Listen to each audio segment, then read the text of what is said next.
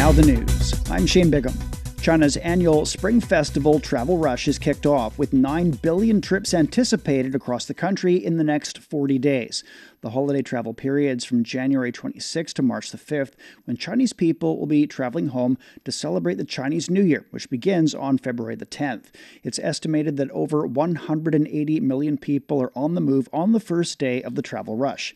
The Civil Aviation Administration expects 2 million passenger trips by air, while the State Railway is expecting to handle 10.6 million trips.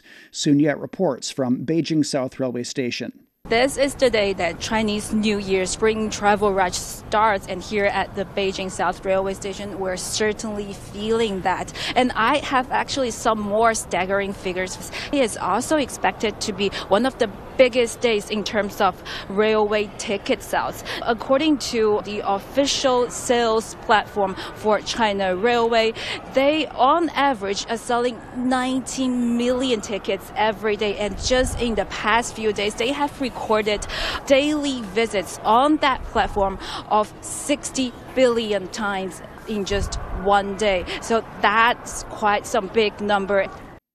Data from the travel platform Ctrip shows that searches and sales of travel products from China to Singapore surged up to 30% within 10 minutes of the announcement of visa-free travel to Singapore. Data from Fliggy shows that flight searches to Singapore increased over 15-fold within an hour, and hotel searches increased by a factor of 6. Ctrip has also seen a more than 14-fold increase in Chinese tourists traveling to Singapore during this year's Spring Festival compared to the previous year. Data from multiple platforms shows that Singapore is currently among the top 10 popular destinations for Chinese travelers during Spring Festival. The mutual visa-free policy between China and Singapore will take effect on February the 9th, the eve of this year's Chinese New Year. Chinese Foreign Minister Wang Yi will hold a new round of meetings with U.S. National Security Advisor Jake Sullivan in Bangkok, Thailand. A Foreign Ministry spokesperson says Wang will also visit the Southeast Asian country from Friday to Monday. The spokesperson adds that President Dennis Francis of the 78th session of the UN General Assembly will visit China from Saturday to Wednesday.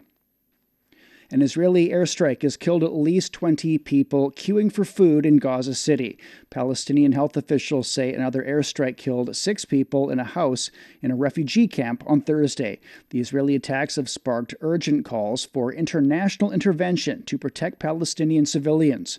John Gambrell with the Associated Press reports from Jerusalem. It was a violent day in the Gaza Strip, particularly in Gaza City. That's that northern city that Israeli forces first moved into when they launched this ground offensive. In the time since, those forces have moved south. A lot of civilians have left there, but there are still some there living among the rubble and tents. Gaza's health ministry, as well as survivors, say that Israeli forces opened fire on that crowd, killing some 20 people there and wounding over 100. Now, Israel, for its part, hasn't acknowledged this attack. They say they're looking into these reports, but it comes as Israeli forces have tightened their grip in the southern part of the Gaza Strip on Khan Yunis, and as they slowly move closer and closer to Rafah on Egypt's border.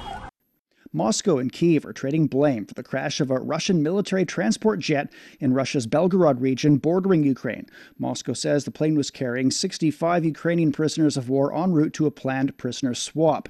It says it had alerted Ukrainian military intelligence 15 minutes before the plane entered the targeted zone. Ukraine's denied that it was informed of that flight. In sports, Novak Djokovic has been knocked out of the Australian Open. He lost to Jannik Sinner in 4 sets in the semifinal. I want to congratulate Sinner for playing a great match, a great tournament so far. He's deservedly in the finals. He outplayed me completely. Sinner's reached the first Grand Slam final of his career. A very, very tough match. I started off really well. He missed for 2 sets. I felt like he was not feeling that great on court, so I just tried to keep pushing, and then in the 3rd set I had match point and I missed the forehand, but you know, this is tennis, and I just tried to be ready also for the next set, which I started off really well, and obviously the atmosphere was so great to play here. Sinner will take on either Daniil Medvedev or Alexander Zverev in the final. And that's the news. I'm Shane Bigham.